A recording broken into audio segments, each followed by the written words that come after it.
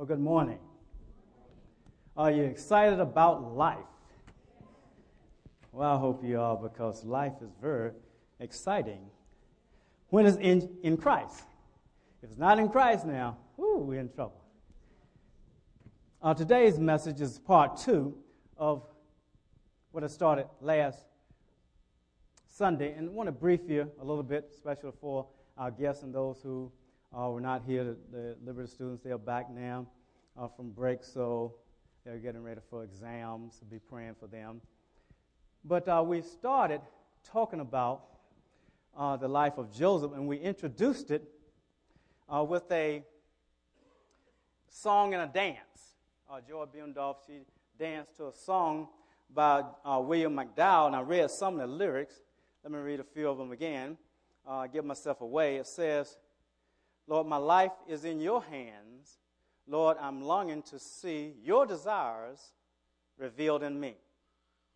Take my heart, take my life as a living sacrifice.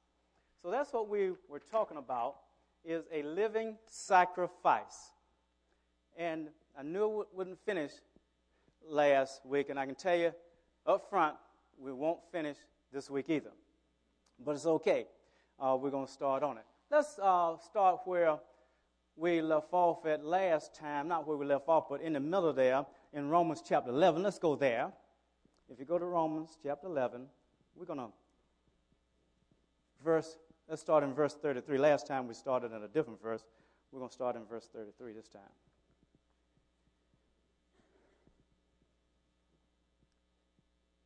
We are diligently trying to make some changes, and one of them is that machine right there. It works all the time except Sunday. You know? So, my. Yeah, that's what it is, a Saturday rest. Right. Now, we talked about how good God is in those areas last time, and let's start in verse 33. We won't preface it. You can get the message from last week online. It says, "Oh, the depth of the riches both of the wisdom and knowledge of God! How unsearchable are His judgments and unfathomable His ways! Who has known the mind of the Lord? Who became His counselor? Or who first given to Him that it might be repaid back to Him again? For from Him and through Him and to Him are all things. To Him be the glory forever. Amen." Then we went to 1 Corinthians. Let's go to 1 Corinthians. Let's recap that. Chapter 8. Let's look in verse 6. And we started last week in 4, but we won't go there. We're just reviewing. And we were building the body up. That's what God wanted me to do last week, build the body up in just the things of how great He is and how much He loves us. And you are in His hands, and you are in His plans. It says in verse 6, "Yet for us there is but one God, the Father, from whom are all things, and we exist for Him. And one Lord, Jesus Christ, by whom are all things, and we exist through Him." Now from there last week we went to Genesis, but this week we're going to go to Romans chapter 12, and let's firm up our title, A Living Sacrifice. Verse 1, "Therefore, I urge you." In other words, I'm appealing to you. I'm beseeching you, the King James may say. I'm exhorting you, another version will say, by the mercies of God. Why is He doing all that? Because of what has already been said in chapters 9, 10, 11. Culminating with that doxology, oh, the depth of both the riches and the wisdom of the knowledge of God. So He's saying, Therefore, I'm urging you, brethren, by the mercy of God, to present your bodies a living and holy sacrifice. The title, a living sacrifice. Our life should be a living sacrifice. We should be living sacrificially.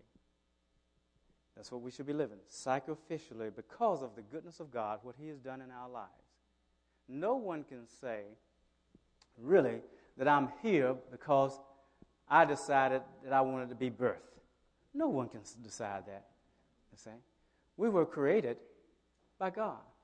And God is the creator, and we are the creation, and He is the one who has us in the palm of His hands. It's so awesome that everything that you do, God knows it, and He is in control of it. And that's what we went through last week. And we just didn't get to verse 1 and 2 of chapter 12.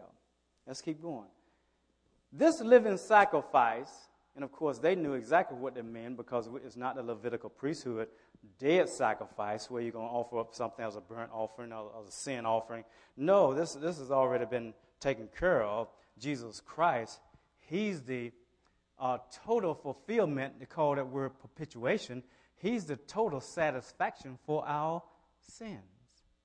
So we don't have to be concerned about that sacrifice, but they understood that because of all that He's done, we love Him because He first loved us.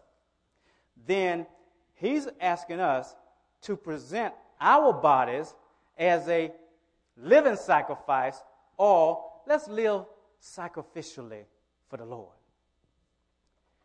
And it says, which is your spiritual service of worship. That's our spiritual service of worship, to do this.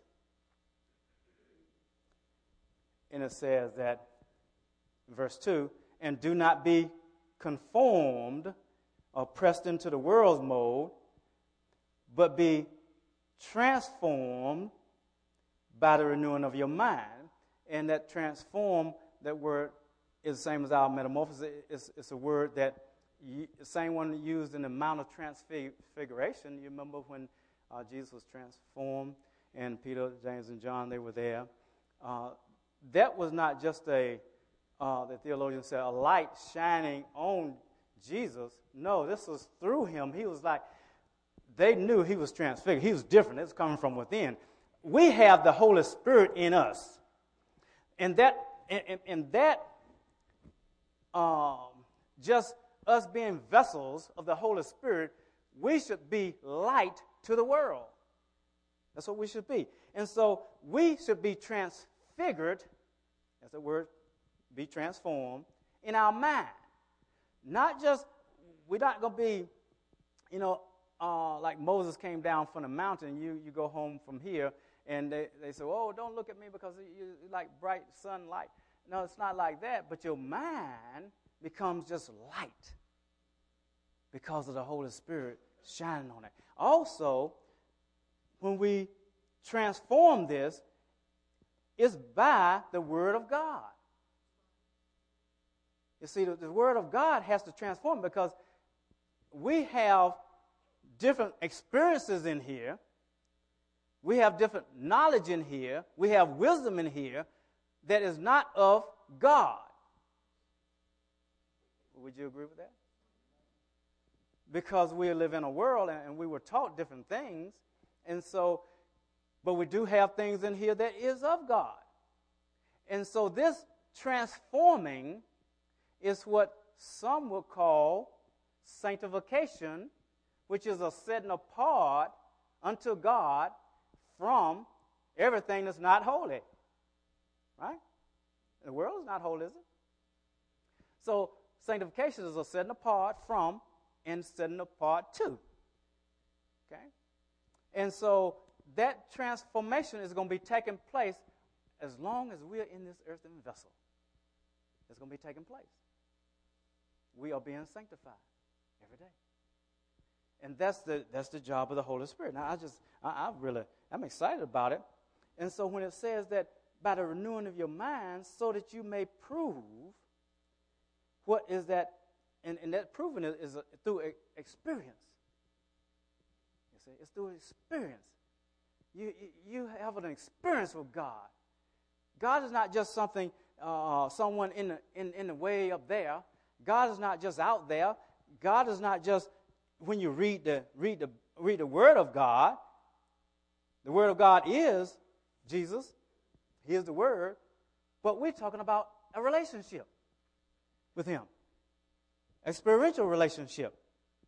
And as we renew our mind, as we try things, we go out and practice things, then we start learning, I need work in this area, and I need work in this area.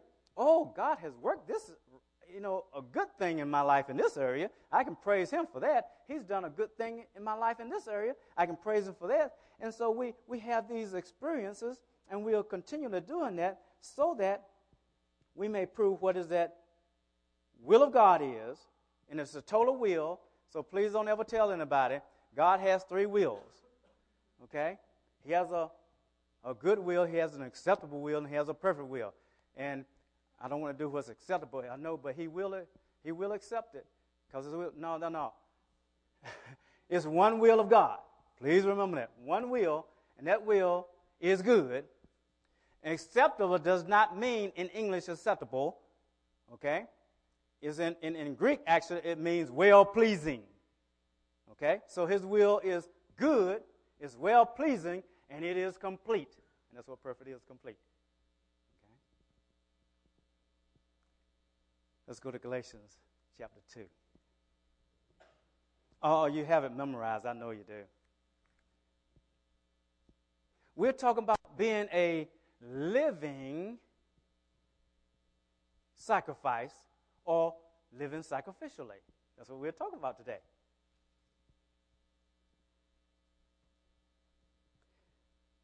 Now, you could quote it for me, but we're talking about Galatians chapter 2, verse 20. And I know that you read out of NIV, you read it out of New American Standard, which I read from, King James. I memorized from the King James.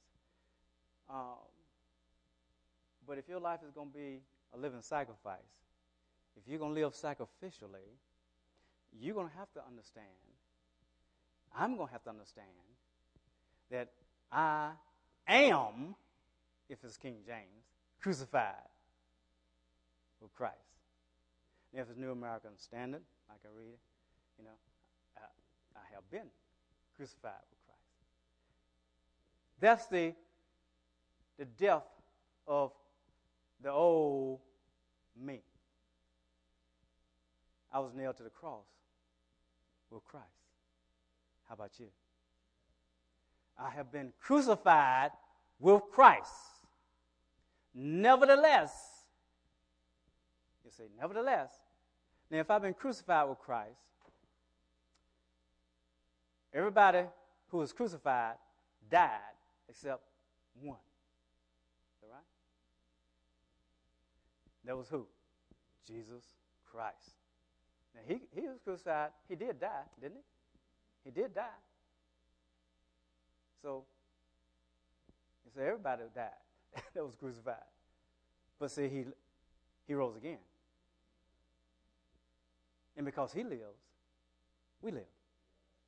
And since we were crucified with him, we died, but then, now we live. Nevertheless, it says, I live. I've been crucified with Christ, nevertheless I live. How in the world can I be crucified, nevertheless I live? You see? Because sacrificial living is that if we call it, I gave my life to Christ. Well, if you gave your life to Christ, you don't have a life. Is that right? We don't want to be like some that says, I gave my life to Christ, but it's my life that I'm going to live. You hear some people, especially young people, teenagers, they'll say, well, this is my life. I can't live your life. Those old days, you lived in. This is my life. And there used to be a saying, I don't know whether it was the 70s, 80s, 90s, 2000s. They'll say, get a life. Right? Well, it's too late. I lost it. It's lost, and I don't want it back. Yeah. In the life I now live in the flesh, I live by faith in the Son of God, who loves me. Right? He loves me. And he gave himself up. He was delivered up for me. That's what the scripture says. Who's talking? Huh? In Galatians. Who's talking? Y'all Christian? Okay. Okay, and he's talking, he made it personal, didn't he? Can we make it personal? Can we say that Jesus Christ delivered himself up? Nobody took his life. He delivered himself up for you. Can you say that? He did it for me. Can you say it for me? Yeah. He did it for you. For me. That means, that's why people say, if you were the last person on the earth, the only person on the earth, he still would have died for you. He loves you. Sacrificial living. How does that relate to the life of Joseph? Because that's where we ended last week. Life of Joseph. Let's turn over to Genesis chapter 27. It means a lot. Because once we get saved, once we give our life to Christ, the Holy Spirit takes us on a journey of sacrificial living. Oh, I'll tell you, he takes you on a journey of sacrificial living. And really, truly, he's teaching me, and I'm sure he's teaching you, that it's not about you, really. It's not about me. You learn that when you become a parent. You learn that. And all of you who are not a parent, you haven't learned it yet, but you will learn it. That when you become a parent, it's not about you. It's about that little one that you just birthed. Right? Because if you think it's not, then wait till they get hungry at 2 o'clock in the morning, and you say, hey, it's not about you, it's about me, I'm asleep. Leave me alone, and see what happens. You see? It's about them. And you learn that. It's about them. And it's about them. When does it ever change? Oh, when does it ever change? Because we have adult daughters, and I tell you, we pray for them now. I mean, we had to labor in prayer for them because it's not about us, it's about them. When you bring a life into the world, you are responsible until the day you die. Right? Responsible. I won't tell Chad what you did. I recognize that of all the in here, I recognize Susan. Yes, yes.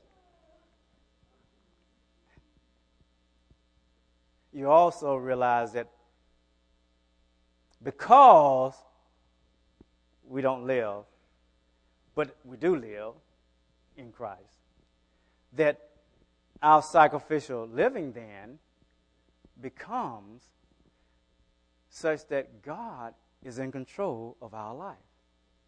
So we really need to seek God on everything, major decision that you have to make, because you have to make sure you're in God's will. Because it's not about you, remember. It's not about your will. It's about God's will. And I know I struggle with that, and I'm sure it's more people struggle than me, because I have desires.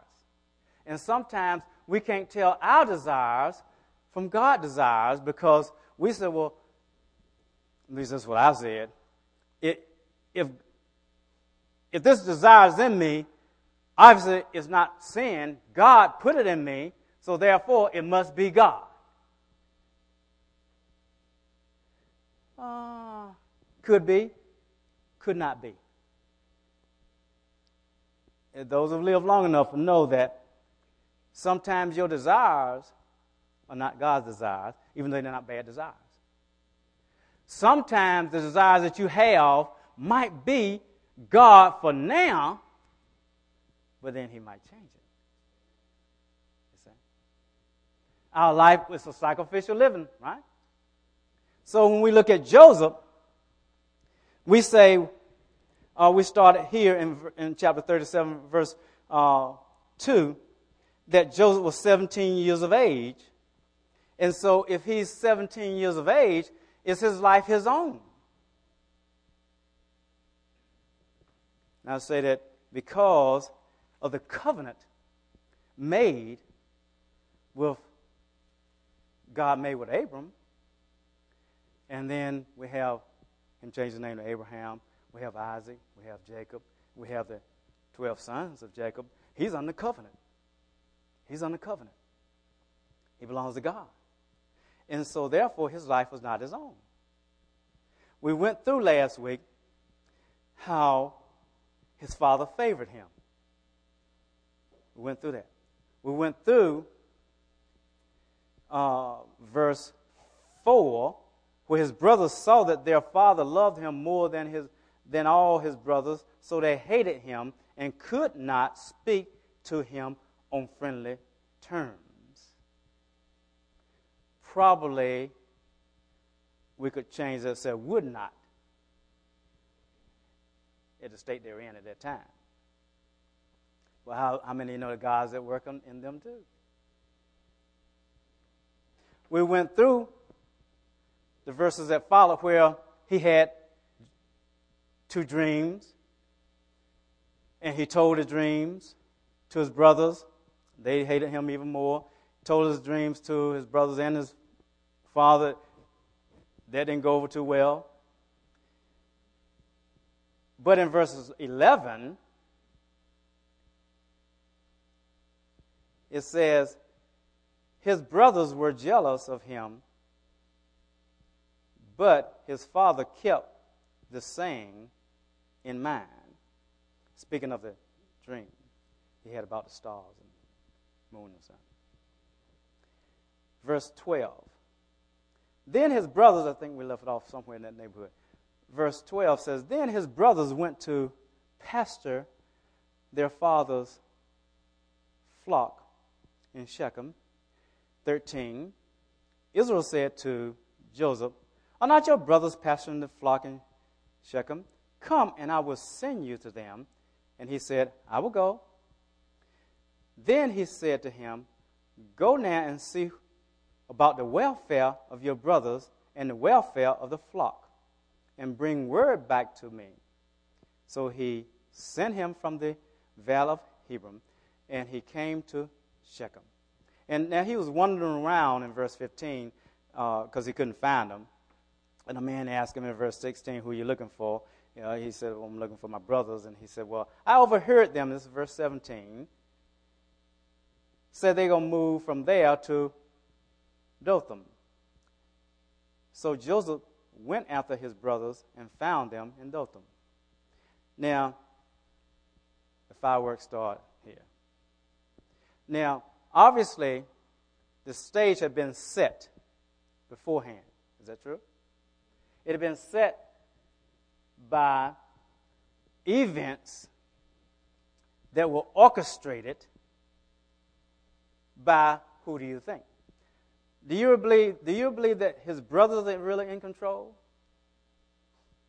Do you believe that Joseph is in control? Or do you really believe that his life is not his own? His life is a living sacrifice. God's going to use his people. He's going to use us to carry out his plans, his will, his purposes. Isn't that neat to know? Don't you want to be used by God? Yes, yes. Now, most of us who've lived long enough will say, yes and no. Because we know that Job was used. Is that true? Or was this just the enemy and God could do nothing? What do you think? Huh? So we know that Satan was at work, but we know that God is in control. When you know that God's in control, you rest. And that's the great thing about the history. When you read Old Testament, you read these stories, you read these books, and it becomes, revealing that God is in control of every situation. He's in control. Nothing happens unless he allows it to happen. Nothing. And we can usually get upset because he allowed something to happen that was not good, in our opinion. But our bodies are a living sacrifice. Are they not? Everything he created, everyone he created is his. Is that right? The potter can, and I think I heard Jason say that when he was up here in the transition, that he's the potter and we're the clay. Well, if that's so, the potter can make what he wants to out of a vessel. Can he not? He can make a coffee cup. Can he? And everybody might like that. But he can also make something that's not too nice. Right? And if it's not the way he wanted, he can break it. Right? He can do what he wants to do. So, how many want to be a Job? Huh? I don't see no hands raised. Nobody want to be Job. I thought you say, I want to be used by God. Oh. So, now I heard somebody say last time, yes, out loud, when I said, do you want to be used by God? Well, when I said, do you want to be Job? I didn't hear the same yes. But Job was used by God. So all I'm trying to do is get us on the same level here, the plain reality, okay, and not in the cloud somewhere where we're saying, well, hey, we're Christians, so yes, God, whatever you say, I'm yours, a living sacrifice. Let's be real. Come on. Yes, we do want it, but God, have mercy. Have mercy. Right? So God is at work here in this situation with Joseph. He's been setting the stage for it. And next week I might go into a little of that, I don't know. But he's been setting the stage, and I've talked about it before, that he has to do something because he already said some things. Didn't he? He already told Abram when he made the covenant with him, he already told him that, hey, your descendants, they're gonna be in a land that they don't know, and they're going to be in captivity for 400 years. You remember that? Genesis 15, chapter 15? He said that. Well, now is the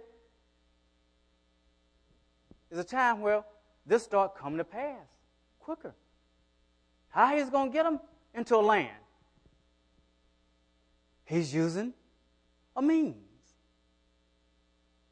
Can he use you to do some things that bring about some great things for the history of the world? Can he do that? Yeah. And I keep going back to Job sometimes because things are not so good all the time when he does that, because we all are still learning, and we forever will our descendants after us until Jesus comes up and culminates this thing. We're going to be learning from Job. We're going to be learning from it. What a marvelous testimony Job is. When you see Job, when you get there in heaven, when you see Job, you say, Job, you helped me. Man, you were used mightily by God. I wish he would have used me like that, man, because everybody know my name. Everybody in Christianity knows Job. Right? Yeah. Everybody don't know Abishai. They don't know. Everybody don't know him. So I ask you, who's that? Everybody don't know them. Everybody knows Job. Do you want to be used mightily by God? Everybody knows Joseph. Right? Okay. So here we are. We got this thing set. And so, verse 18, that's where we are, verse 18. And when you see Emily sometime, thank her, because we got a teenager back there on the PowerPoint being trained and stuff like that. She's already been trained. She's doing a great job keeping up with me. As I said, I'm going to do all of 37. We're going to skip chapter 38, all 39 through 50.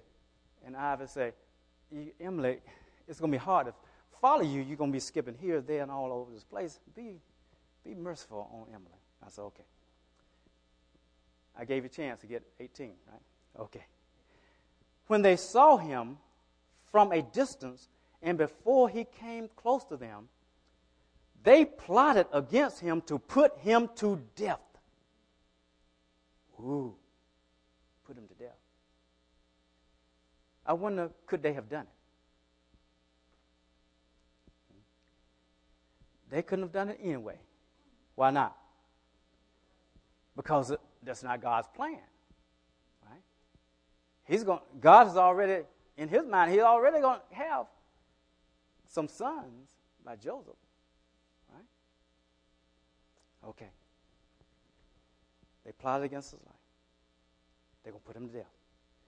They said to one another, here comes this dreamer. Now then, come and let us kill him and throw him into one of the pits. These are cisterns. And we will say, a wild beast devoured him, Father. We tried our best, but the beast just overpowered us. We couldn't do anything about it. Then they say, then let's see what will become of his dreams. They didn't know that they too are living sacrifices. They didn't know that.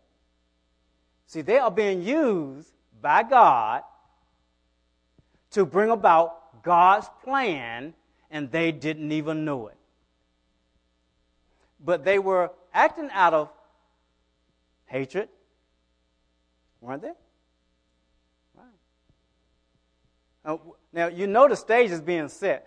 Come on, you know the stage is being set for our Messiah. That, who was used? They thought, here's a thief stealing from the treasury, stealing from the bag, turning our master over for some money. He thought he was doing one thing. He didn't know he's being used to bring about the purposes of God. The Pharisees didn't know it. No, but they didn't know it. Because they said, and Satan didn't know. He thought it had him. Right? Because he's been at work ever since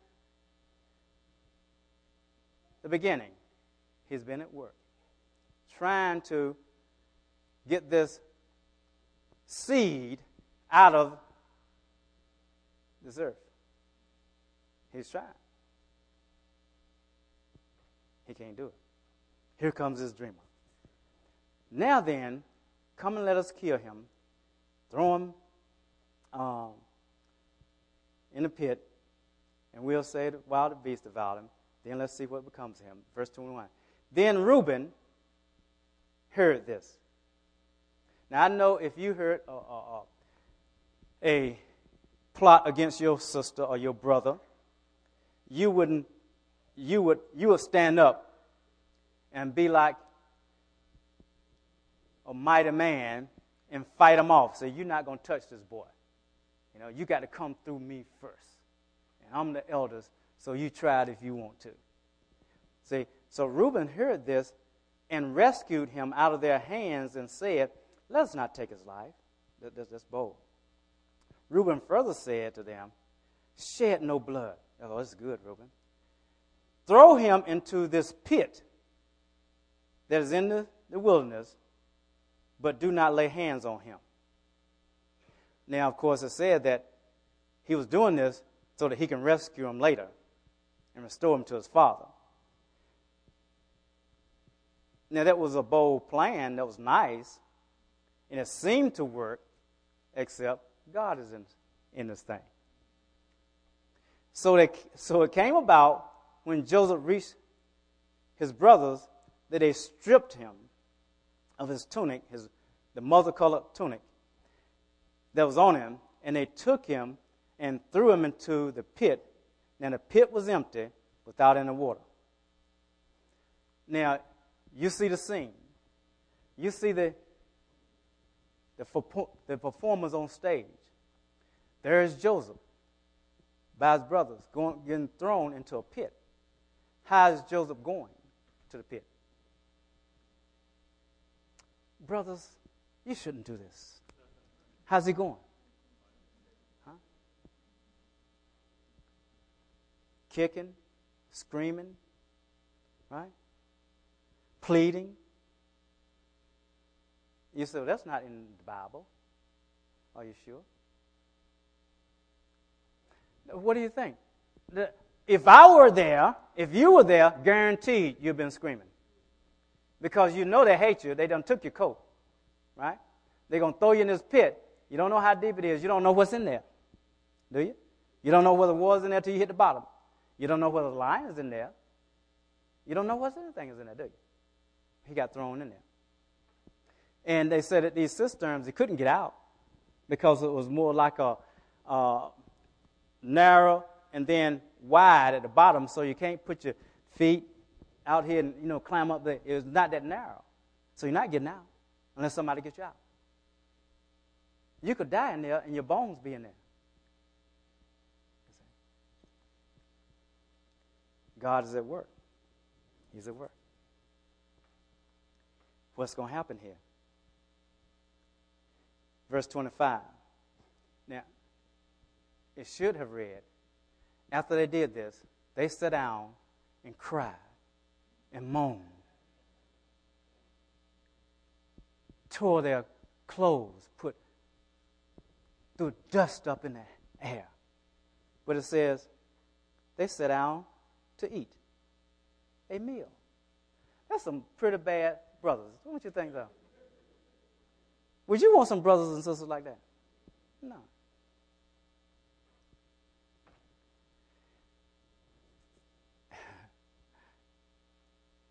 And they raised their eyes and looked.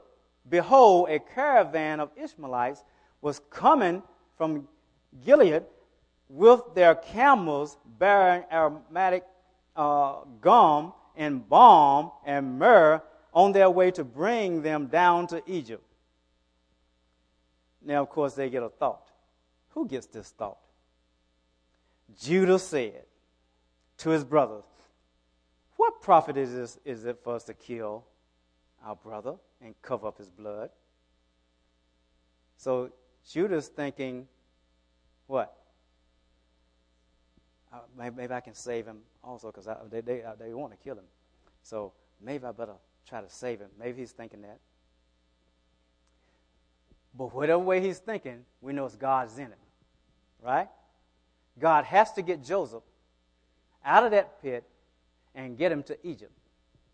Would you agree? He has to get him there. Now, of course, you know that because we know the story. At the time, if we were there sitting with the brothers or watching it on DVD, right, we wouldn't know unless we had seen it before. We wouldn't know. It'll be a suspense, right? Right. It'll be suspense. Come, let us sell him to the Ishmaelites and not lay our hands on him, for he is our brother, our own flesh. And his brothers listened to him. Then we have two. We have Reuben and we have Judah is trying to save Joseph, of course, by the grace of God. And his brothers listened. They listened because of the grace of God. Right? Then some Midianite traders passed by, so they pulled him up and lifted Joseph out of the pit. Now, how do you think Joseph responded? You dirty dogs. How in the world you throw me in there? Or do you think he said, thank you, brothers, thank you? How do you think he responded? We don't know, do we? We don't know. We don't know. But I think he was probably upset, but I think he was beginning to be thankful they pulling him up, because he didn't know what was going to happen yet, because he's being pulled up. He's thinking maybe they'll come to his senses, maybe they'll plan with him. He's going to give him his coat back, and he's going to go back to dad. See, that's probably what he's thinking. See, I don't know.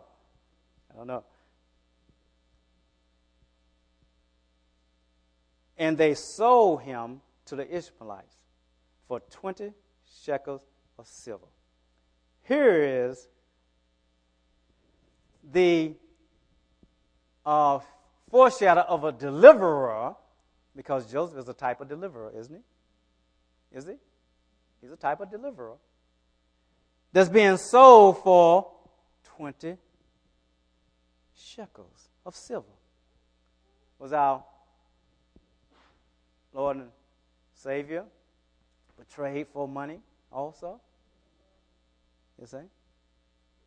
Yeah.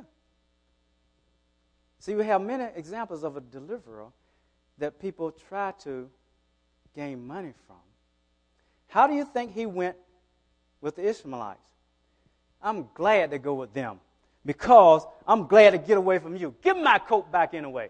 No, they're not going to. They grab him because, see, once he found out that they're going to sell him, now he's kicking and hollering again and screaming. See? Now they're going to have to do some things. Be quiet, boy. You know, I bought you. You're a slave now. They can't hold him. They got to tie this man up. They got to put him.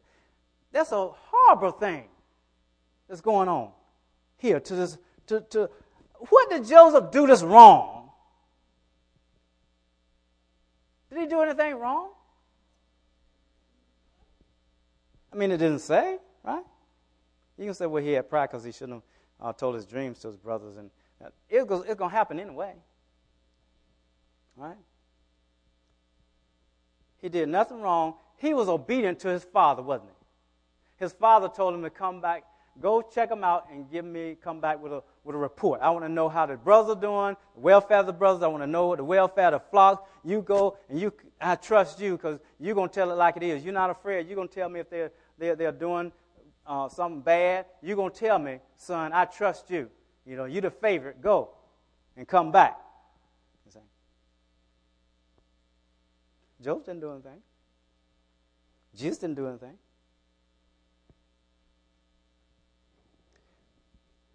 Then they brought Joseph to Egypt. Now Reuben returned to the pit, and behold, Joseph was not in the pit. He tore his clothes. He tore his garments. Now, Reuben is upset. God sees this. He returned to his brothers and said, the boy is not there.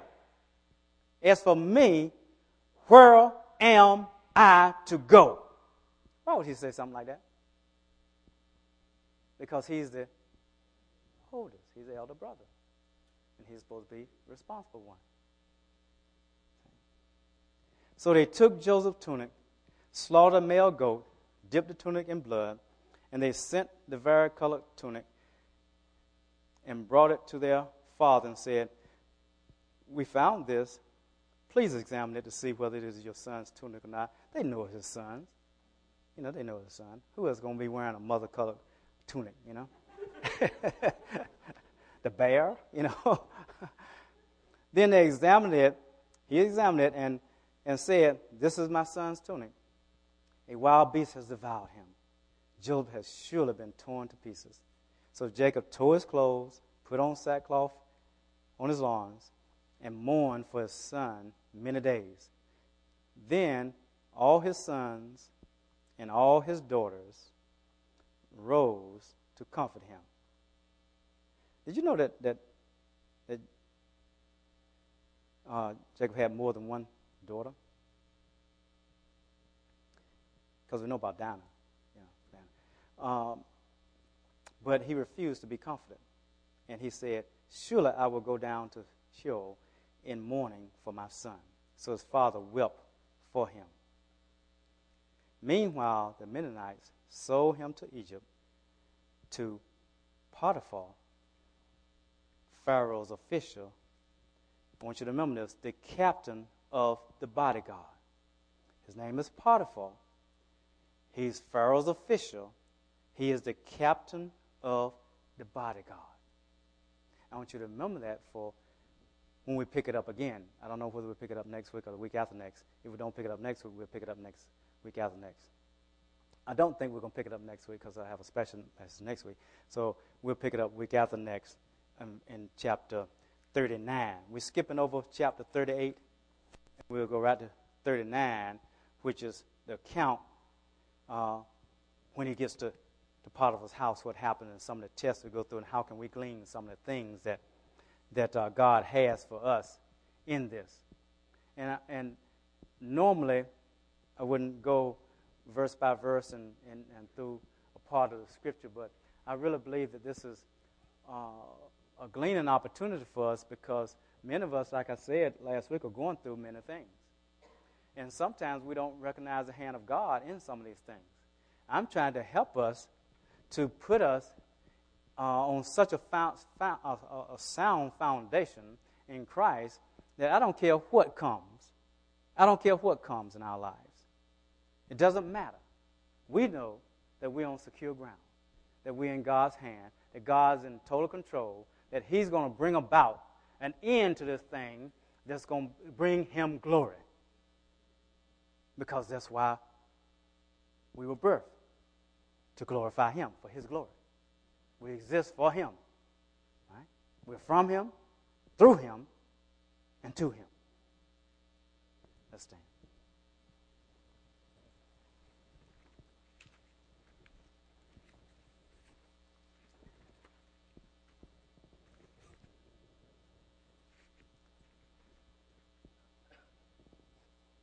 Father, thank you for the messages that you've given us from Joseph. Father, we really want to glean. We've read the story many times. But you put it in your word, and you mention it in different places, reports about these events, different places, because you want it to be fresh in our minds. You want us recounting these things throughout the Bible over and over again, because you want us to be doers of your word, not just hearers only. And the enemy wants to ravish us. He wants to tell us lies. He wants to tell us that God doesn't care. He wants to tell us that God is not in control. He wants to tell us you need to take matters into your own hands, because nobody else is going to look out for you. If you don't look out for number one, nobody else is going to look out for you. He wants to tell us all these lies because he wants to dishonor God. We are intent on glorifying God in this body. We want our lives to be a living sacrifice. We want to live sacrificially. And that means that whatever comes down the pipe, we're going to know that we can seek you and find out, what does this mean, God? We know that you don't find fault with us, according to James chapter 1. We know that we can come to you and ask you, and you reveal to us the wisdom we need without finding fault, regardless of what we have done and what we haven't done. You won't find fault. You will give us wisdom. And you're going to bring it through to completion. You're just asking us to trust you. Trust you. Don't waver. Don't be like a wave of the sea, tossed to and fro. Trust me. You're in my hands. I love you. I created you. I love you. I knew you in the womb. I formed you. Trust me. Trust me. I love you just the way you are. I'm not going to leave you that way, but I love you just the way you are. Any changes, I'll make those changes. You just stay on the potter's will. I'll make you into the vessel that I have created you for. Father, we thank you for that. We're asking you to help us, Lord. That in the times that we struggle in that area, give us more grace, Lord. Give us more grace. Matter of fact, we're asking you to multiply grace and peace to us by allowing us to, as we're having our devotional times, as we're reading the Word of God, to know you more and more. We're asking that. While your heads are bowed and your eyes closed, if there's someone here, you haven't made Jesus Christ your Lord and Savior, you haven't given your life to Him, today is the day that you can become that living sacrifice and in the hands of a loving Savior. If that's you, would you just raise your hand and put it down, please? Anyone? If you're here and you say, I've strayed from God, I have not been in an up-to-date relationship like I should have been, but I want to come back today. I want to be that prodigal that come back, run into the Father who has open arms for me. If that's you today, just raise your hand and put it back down. We'll pray for you if you want to be included. Anyone? Will the prayer team come up? We have a prayer team and with Elder Sam, I think, with you, and Barry will come over there. And if anyone wants someone to pray for them for comfort, encouragement, exhortation, then over here, Sam and Barry will pray with you. If they hear anything, get anything, they'll give it to you.